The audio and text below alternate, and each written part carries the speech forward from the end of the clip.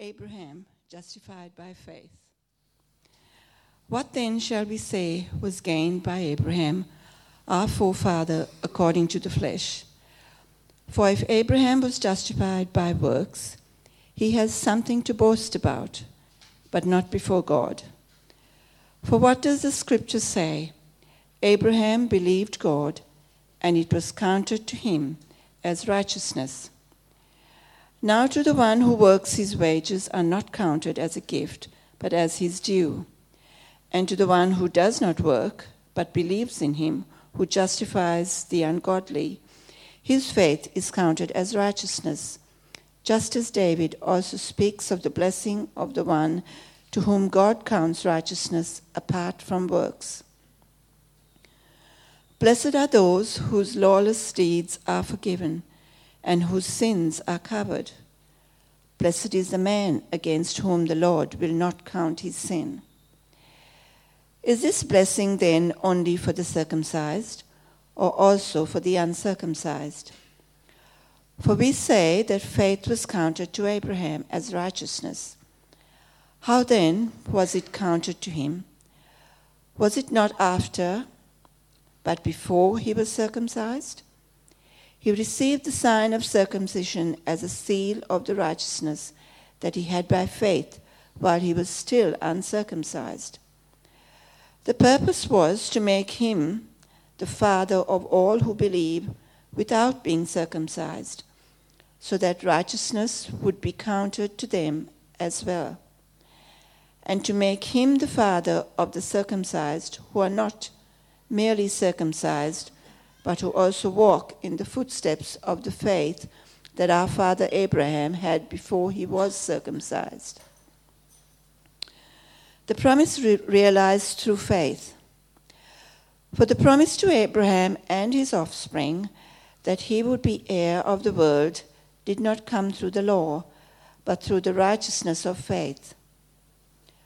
For if it is the adherents of the law who are to be the heirs, faith is null and promise is void. For the law brings wrath, but where there is no law, there is no transgression. That is why it depends on faith, in order that the promise may rest on grace and be guaranteed to all his offspring, not only to the adherent of the law, but also to the one who shares the faith of Abraham, who is the father of us all. As it is written, I have made you the father of many nations, in the presence of the God in whom he believed, who gives life to the dead and calls into existence the things that do not exist. In hope he believed against hope that he should become the father of many nations. As he had been told, so shall your offspring be. He did not weaken in faith when he considered his own body, which was as good as dead, since he was about 100 years old, or when he considered the barrenness of Sarah's womb. No unbelief made him waver concerning the promise of God, but he grew strong in his faith as he gave glory to God, fully convinced that God was able to do what he had promised. That is why his faith was counted to him as righteousness. But the words, "it was counted to him," were not written for his sake alone, but for ours also. It will be counted to us who believe in him who raised from the dead Jesus our Lord, who was delivered up for our trespasses and raised for our justification.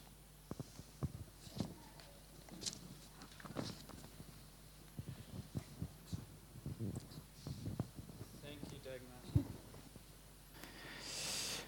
That was indeed a long one. Thanks for that. Thanks for hanging in there and reading through that. It was looking at Romans 4. I decided we had to read the whole thing. That's how it works. And so good morning. For those of you that don't know me, my name's Andrew. I'm one of the pastors here, and I get to share a little bit about Romans 4 with you this morning. And if you've been living under a rock, you would not know that we're going through Romans at the moment, but most of you haven't, so you would know that we're looking at Romans. We're looking at the first 8 chapters of Romans over the next 8 weeks, looking at it as the power of the gospel, looking and understanding what it means for us and the power that it is to us. And so far, there's been heaps already. You know, in the first 3 chapters alone, there is so much that we've been able to discover. And I've seen that Paul, he's speaking to the church in Rome. He's wanting to speak to them. In fact, he'd love to visit them. He wants to visit because he wants to share a spiritual gift. He desperately wants to share with them. He hasn't been there. He wants to hang out with them. He wants to bless them. He wants to be blessed by them and share that spiritual gift. And the thing that's on his heart is the good news, the gospel, the power of salvation. He's excited about the fact that it is the power of salvation and that they really need to know that. God's righteousness, in chapter 1, is God's righteousness revealed. That is kind of like this unveiling that you see that he wants to show God's righteousness for our salvation and how powerful it is. And it's really important as you read on in the first few chapters, it's really important because he helps us to see that God's wrath is also revealed. Society isn't working well. Things are not going well. It's breaking up in Rome. And there's so many aberrations. There's so many things that challenge that message of hope. And the message of and people's state of mind that the gospel is the only antidote. He says it's the only thing that has the power to save. And we discovered when we know how much we need salvation, it truly becomes good news. When we understand the wrath of God, when we understand why we need it, it is good news. And he goes on, he's speaking to the Jews also because they thought they were okay. They thought their identity was something that was going to stand them in good stead, that this was not necessarily a message that they needed so much. But Paul shows them that no one is righteous, not even one. Most of us know that scripture, don't we? You know, no one is righteous, not even one. We all fall short. But he finishes chapter 3, but now, good news, even without the works the Jews depended on, perhaps even despite the works that Jews depended on, God's righteousness is now being revealed. We've gone from God's righteousness revealed to his wrath revealed, and then back to see, but God's righteousness is revealed. And it doesn't depend on works or the law. Paul is pretty passionate, and he said a bunch of stuff in all 3 chapters already. So then we get to chapter 4, and I have to confess, I read chapter 4, and if you have a quick read of chapter 4, you kind of think it's an interruption, it's an EG chapter. You know, here's what I've been saying. So, for example, there was this guy, blah, blah, blah. And that you're kind of tempted to maybe skip over it and then look at it. Oh, great example. And I thought to myself, well, great. Now I have to speak on chapter 4. How am I going to fill a sermon on chapter 4? I read it a few more times, and oh my goodness, we could be here for a couple of weeks on chapter 4. So we're not even going to do it justice. But there is so much that Paul says in there. Even though it almost seems like a break, and it isn't. So what is it all about? It's not a break. In fact, it's a continuation of the end of chapter 3. It's kind of reinforcing what he said at the end of chapter 3, that God is not only the God of the Jews, but also the Gentiles. That's one of the things. And its main purpose, the main purpose of chapter 4 is to show that God makes no distinction between Jews and Gentiles as far as salvation goes. And Paul's pretty cluey, he's pretty switched on because he strategically uses historical scriptures and characters like Abraham and David, if you noticed in there, to counter any potential objections that the Jews might have. You see, for the Jews, Abraham was this kind of universal father figure. He was the one that, he was talked about, he's our great father. He was the one that they looked at and the example that the Jews would use for the rest of the families and Jews as they were growing up and as the community grew. And they often used him in the context of his obedience with Isaac. There was a lot of oral history of telling the stories. Abraham's observance of the law. Father Abraham, he always observed this law, and so we must observe that law. And in fact, if you study modern Jewish tradition, if you study the Jews of today, and we even have them here in Melbourne, some of the Jewish churches and some of the extreme Jewish tradition, they would still say that. Father Abraham did this and that, and so we should do that. And so they used him as a kind of father figure for the law and even for circumcision and things like that. But they used Father Abraham often to defend a works-based or an efforts-based salvation, or the way to gain favour with God is by, like Father Abraham. So then this strategy that Paul would use was going to impact them. He thought it would impact them. Notice Paul talks a lot about the law in chapter 4, at least the second part. Why? Because the Jews used it all the time, but they used it incorrectly. They used it to hinder the message or to limit the message of salvation, to close the gate on those that weren't Jews, or those that did not have a historical or didn't have a history of observance of the law. And they used the law incorrectly. And Paul wants to show that contrary to that tradition, Abraham was actually justified, or made righteous, if you like, by faith, because he believed God and believed what God said. And he's going to show them that. Paul is so passionate about the gospel, that same gospel he presented in chapter 1, and he wants to show that what he's saying now about salvation, what he's saying to them right there in the letter about salvation, about righteousness and about justification, is consistent with how God acted in history. He's not going to tell them something that's new, that God's going to do this new way now, that he might have only done it by the law in the past. He's going to show them that there is a precedent, that God is consistent, and it was in history. So Paul you might think, well, that's a big ask for Paul. He's having to defend something he believes against a whole movement. And he knew that there would be at least a few raised eyebrows, if not outright arguments. So chapter 4 has some important themes even for us. And that's why it was important for us to look at it this week. It isn't just so that Paul can defend it to the Jews back in the Bible times, because we can be a bit Jewish at times too, can't we?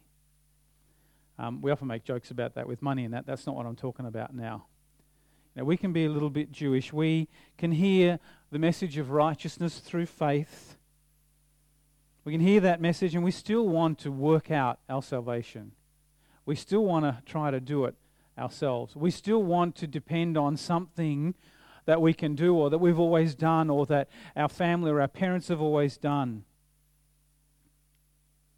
or what others might expect us to do or say.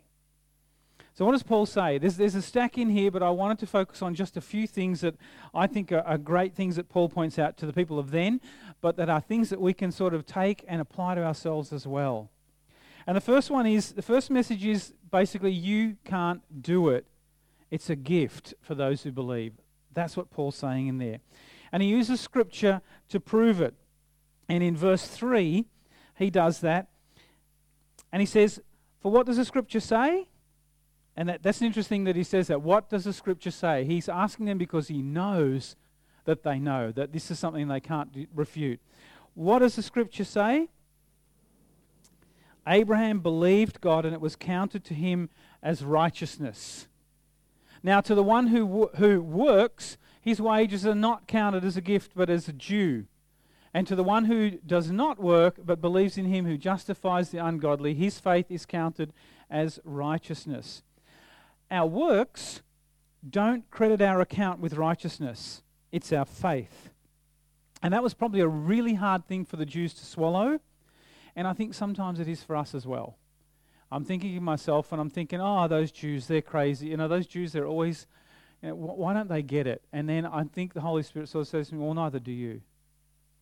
You know, sometimes we have trouble swallowing that message as well. If you can earn it, you can demand it. It's a right that you have. But the gospel message is that salvation is a gift and it can only be accepted and embraced. Let me say that again.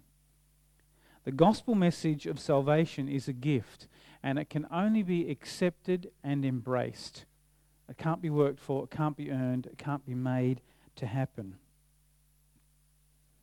Righteousness can only be humbly accepted. You can't make it so. You can't add to it. You can't make it better. You can't make it more.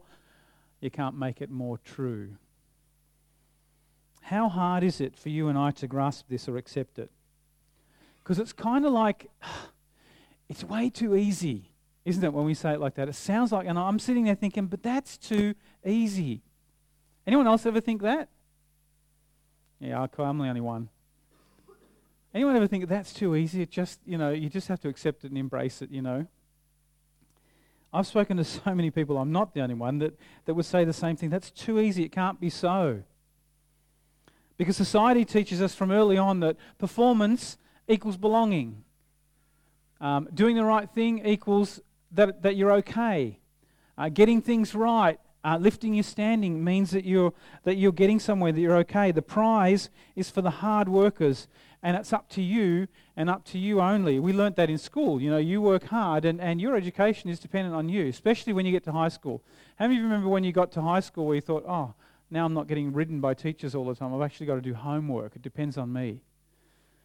And then you hear people that go to university, well, all of a sudden they think, I got way too much freedom here.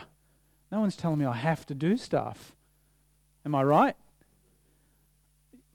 And depends on you. And so the message we have in society is that if you're going to get anywhere, if you're going to be somebody, it depends on you. And essentially there's no sin in hard work or effort.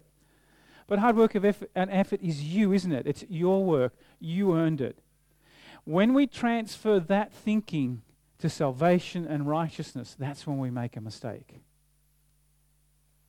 And we believe that somehow we can make it happen. We believe that somehow the things that we do, the effort that we make, will make it happen. Well, the good news is that it's a gift. If you could make it happen, then you don't need God. We don't need God. We don't need a rescue plan. And Jesus becomes redundant. Praise God that we can't make it happen. We need Jesus. Our conscience is always reminding us that we need justification, and yes, we do. Try as we might, though, we can't do it. God, in His incredible mercy, reaches out with grace, gifting us with what we were hopelessly unable to do to save ourselves. And the Word says, and the Bible says that Abraham, seeing nothing that he could do, decided to believe God and have faith in God and to embrace the impossible. And we need to do the same. So that's the first thing that I think Paul's saying. He's saying that to the Jews, but I think he's saying that to us, that you can't do it. It's a gift and you just need to accept it. Another thing that I think Paul's saying is, and he's pointing out that it's initiated by God. And He, God that is, decides who. It's done before we can even respond. And I really like this. And this was probably also shocking but important for the Jews to hear. Paul uses the timeline for Abraham to prove this. And if you have a look at verse 10 and 11, I think we've got that up there. For how then was it counted to him? Was it before or after he'd been circumcised? It was not after, but before he was circumcised. He received the sign of circumcision as a seal of the righteousness that he had by faith while he was still uncircumcised. The purpose was to make him the father of all who believe without being circumcised, so that righteousness would be counted to them all as well. We read this stuff and you've got to read it 5 or 6 times for it to have an impact. But here's what he's saying. He's saying righteousness, right standing and justification was credited to Abraham before he was circumcised. Now this is counter to the Jews who say that righteousness comes after you do something for God. And Paul is showing that it wasn't the case. That wasn't the case at all. In fact, in Genesis 15, God makes that covenant and promise with Abraham. He says, I'm going to make you the father of many nations. I'm going to treat you and call you righteous before me. And later in Genesis 17 was a circumcision. That was the follow-on. That was like a response, an act. And this would have been astounding for the Jews, because they had used circumcision, and you see that in a number of other places in the New Testament. They had used circumcision to determine if you were saved or not, if you were righteous or not, or whether you could even be saved or not. Think about that. Circumcision became the sign whether you could be saved or not. So the Gentiles will kind of throw their hands up in hopelessness. Well, it's not going to work then, is it? A, we don't have that history. We haven't kept the law through those generations, so fail number 1. B, we haven't been circumcised, so the door is closed and quite tightly shut to us. That would have been the message they had, and Paul's saying, not so. And I love this because it points that the reason that God did that, he says the reason that God did that is so that righteousness could be credited to those that haven't been circumcised, that it would be open to all. Paul showed that God's purpose for doing it in this order was to show that it was for all. And it's in verse 11, if you have a look at verse 11 up there, for the Gentiles as well. This was huge. This was big because now it opens the door to the fact that Jewish observances, Jewish culture, ethnicity, history or nationality does not limit access to God or salvation. It's for all. That's good news for us because I don't know how many of you have Jewish stock, roots.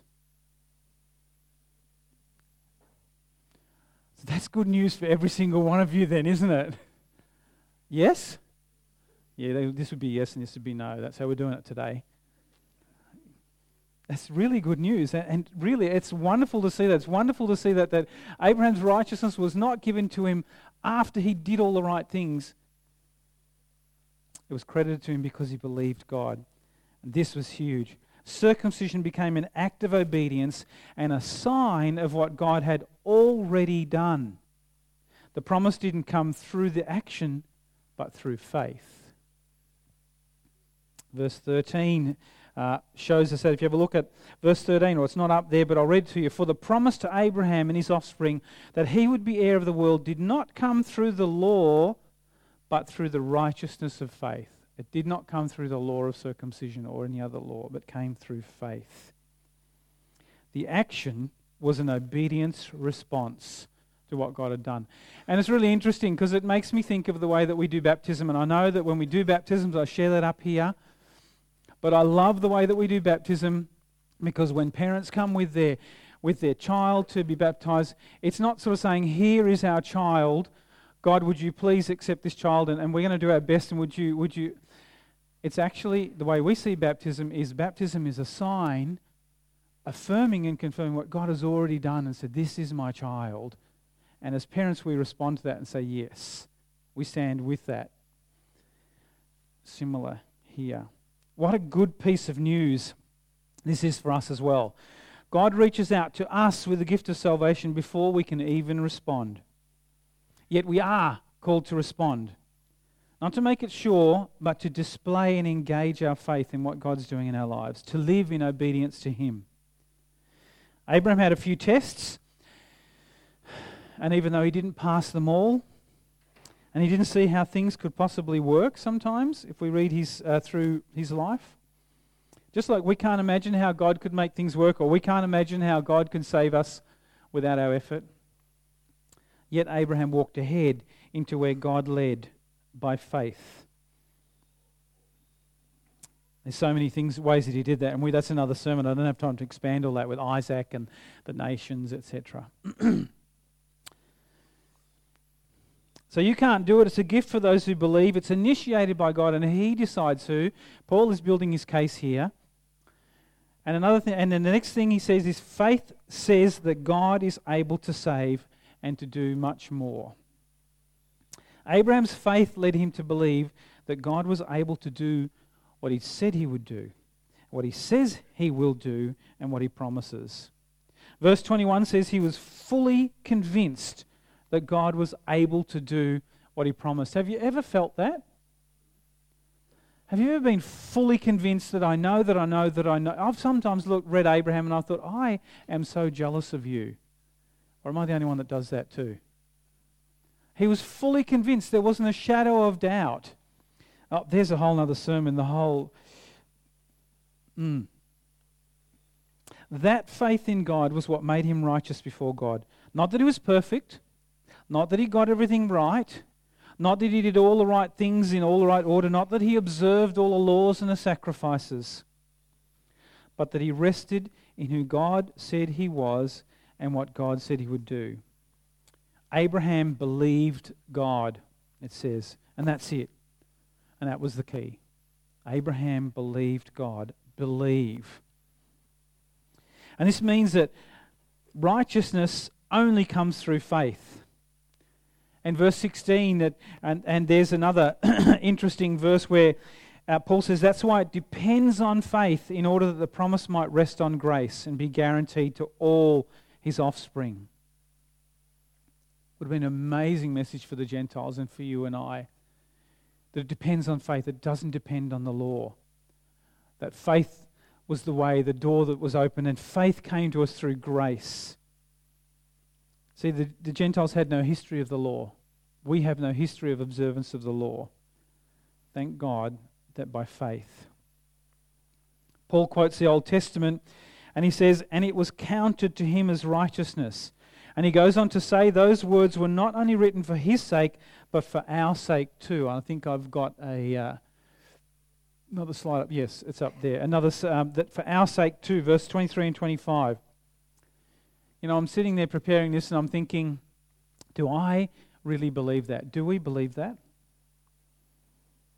Do we, like Abraham, believe in the nature and character of God? Do we have faith in that? Do we believe the promises of God? Can we receive the assurance that God's promises rest on grace and not on our works? I catch myself believing it for 5 minutes and then figuring out how I can do the right thing again and make it so.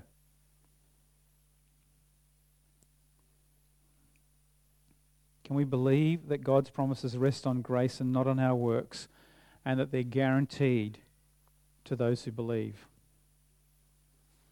Abraham didn't see God's full plan with his own eyes.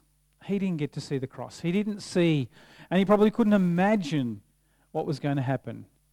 But God would send his son Jesus to die and to be raised again in order to save us. You see, God came good on his promise to Abraham. Abraham might not have seen it, but we've seen it. We know it. And it was for you and I. So faith says God is able to save and he's able to do much more. And the last point that I wanted to pull out of it, and like I said, there's plenty more in there. I think Paul's saying believe in him. And I'll just explain what I mean in him. Like I said a little earlier, it seems a little bit too easy, right, sometimes for us. We'd sooner believe in ourselves, believe in our own can-do, our life experience, our education, our money, our influence. We'd much rather lean on that. We'd much rather depend and believe that that's going to work because it feels better. It feels like we've got some level of control over it. Don't you know? And again, you know, is it just me or do we all like to control things? I do. Yet when it comes to righteousness or justification, we come up short. I do. There's a hole. I can't. My money can't do it. My head and my experience, my education and my wisdom. Ask my wife. I'm very wise. No, don't ask my wife. I'm very. Can't. There's a hole. And so I've got to surrender, but surrender is hard. I've got to realize that I can't, and that I've got to surrender. I've got to believe in him. Do we believe that Christ is enough? That our righteousness isn't in us, but it is Christ himself. You see, when God sees Jesus' righteousness, he sees us. Not our sin, not our good works, but because of the cross. Do we have a faith that holds that as true? That when God sees Jesus, he sees me. This is a little bit interesting, and I'm going to explain it a little bit more. When Paul says in Romans 24, verse 22, that his faith is credited to him as righteousness, he doesn't mean to say that our faith is now, or that Abraham's faith was now righteousness, that somehow our faith is our righteousness. He means that our faith unites us to Christ so that Christ's righteousness is credited to us. We don't possess righteousness. Christ possesses righteousness, and that's credited to us. It's not inside ourselves. Our righteousness is in Jesus, and we're credited with that. We become in God's eye who Christ is. And this is really hard to fathom. You see, God doesn't look at us and see a justified person or a righteous person. We're still black. Our lives are still unrighteous. Rather, to see our righteousness, he looks at Jesus and he sees it. He sees me. That's why we say, that's why the Bible says, through Christ we are made righteous. There's a quote, and I've got it up there, and I've fixed up some of the language because, my goodness, it was really, really, really old-fashioned. It still is a little bit because I didn't want to ruin it. How many of you know John Bunyan? He wrote Pilgrim's Progress. This was not out of Pilgrim's Progress. But when I read this, and you'd probably have to read it a couple of times, all of a sudden the penny dropped a little bit more for me in terms of this in him. And he says this, "One day, as I was passing into the field, this sentence fell upon my soul. Thy righteousness is in heaven." So he's talking about himself. This is a thought that came to him. My righteousness is in heaven. And I saw with the eyes of my soul Jesus Christ at God's right hand. There, I say, was my righteousness. So that wherever I was, or whatever I was doing, God could not say of me, he lacks my righteousness, because it was just before him in Jesus. Moreover, I saw that it was not my good frame of heart that made my righteousness better, nor yet my bad frame that made my righteousness worse, for my righteousness was Jesus Christ himself. The same yesterday, today, and forever. And I love this second bit. Now did my chains fall off my legs indeed. I was loosed from my afflictions and irons. My temptations fled away, so that from that time those dreadful scriptures of God would no longer trouble me. Now went I home rejoicing for the grace and love of God. I know, you've got to read this a few times. But what he's saying is, I was troubled by Scripture. I was bad, and I can't imagine how God could see me as righteous, but he doesn't. He sees Jesus. My righteousness is in heaven right before Jesus, or right next to him in Jesus. And the freedom that came from that. So how should this affect our lives? The discovery of the credited righteousness of Christ to us is the greatest life-changing experience we can ever have. It was for John Bunyan. For John Bunyan, it was the end of years of spiritual torture and uncertainty. If you read around that, he was troubled by the fact that he couldn't grasp this whole concept. He was troubled by the fact that Scripture kept condemning him, that he kept living in guilt, that he kept being, he felt locked up by his sin. For Bunyan, this revelation was the end of years of spiritual torture and uncertainty. I read some stuff on Luther. Luther had a similar revelation somewhere, and he said it was like entering a paradise of peace with God when I understood this. Who doesn't want that? What would you give to know for sure that your acceptance and approval before God was as sure as the standing of Jesus Christ, his Son?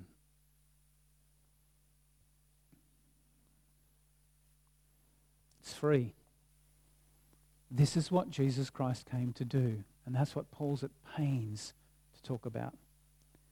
To fulfill a righteousness, to die a death that would remove all your sins, all my sins, and he would become for you and for me a perfect righteousness. He offers you this today as a gift, and to me. If you see him as true and precious, if you take the gift and trust in it, you will have a peace with God that passes all understanding. You'll be a secure person. You won't need the approval of others. You won't need the support of wealth or power or revenge. You won't need systems or procedures or norms. You'll be free. You will overflow with love.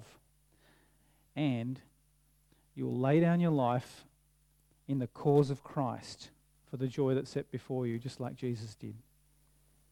Look to Christ and trust him for your righteousness. That's what Paul's saying. Recognize that it's in him. It isn't in you. There's nothing you've done. It's in him. This is an amazing message for the Jews to hear. Might have sent them into discussion for perhaps weeks and months afterwards. The Gentiles, it was such good news. And Paul knew that the passion of Christ was to reach every single soul, and that his death was for every single one of us. Do you believe it? Do you know that?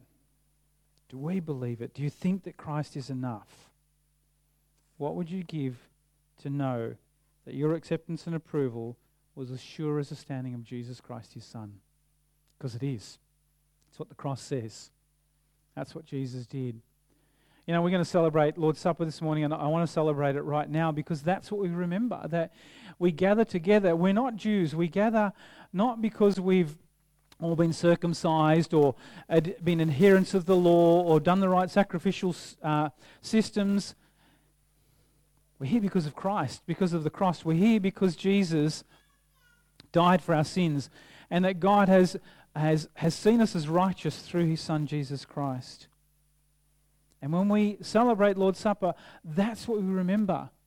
Remember that Christ was willing to go through that. Christ was willing to do that so that we would be righteous. So that what was blocking us from the Father would be taken away. That we'd be free to be who we were called to be.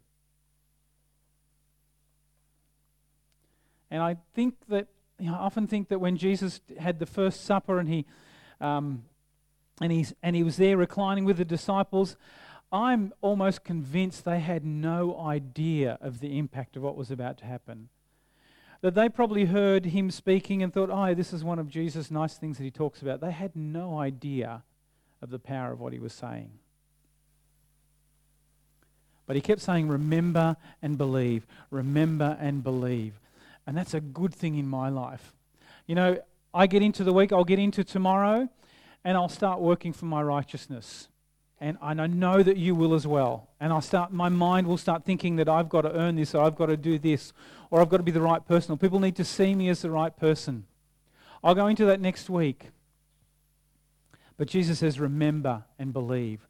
And I've got to train myself to remember and believe, not just once a month when we do Lord's Supper, but every day. Remember and believe that his body was broken, his blood was shed for the full forgiveness, complete forgiveness of all my sins, so that I would be righteous. Do you believe it? If you do, I'm going to invite you to celebrate with us. And Jesus, when he had prayed and had the supper, he broke the bread and he gave thanks and he said, "This is my body broken for you." And I can imagine the stunned onlookers thinking, what? Remember and believe, this is my body broken for you. Do this in remembrance of me. Get together and do this to remember what I did. And then he took the cup after they had done that and he said, "This is my blood poured out for you. Do this in remembrance of me." Remember me when you do this together. And we're called to do the same. If you know Jesus, if you know that his death and resurrection was for you, if you remember and believe that you belong to Jesus, you're invited to celebrate with us. So I'm just going to ask our leaders to come on up, and we're just going to create two places down the sides here that you can come and collect the elements and grab the elements and go back to your seats. And then we're going to remember and believe together. We're going to remember and believe that we were made righteous, that we now have righteous standing before God.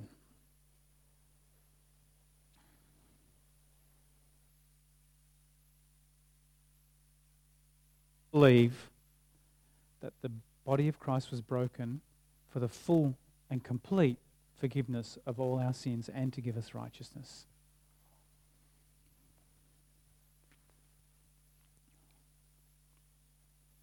And remember that his blood was shed for the complete forgiveness of all our sins.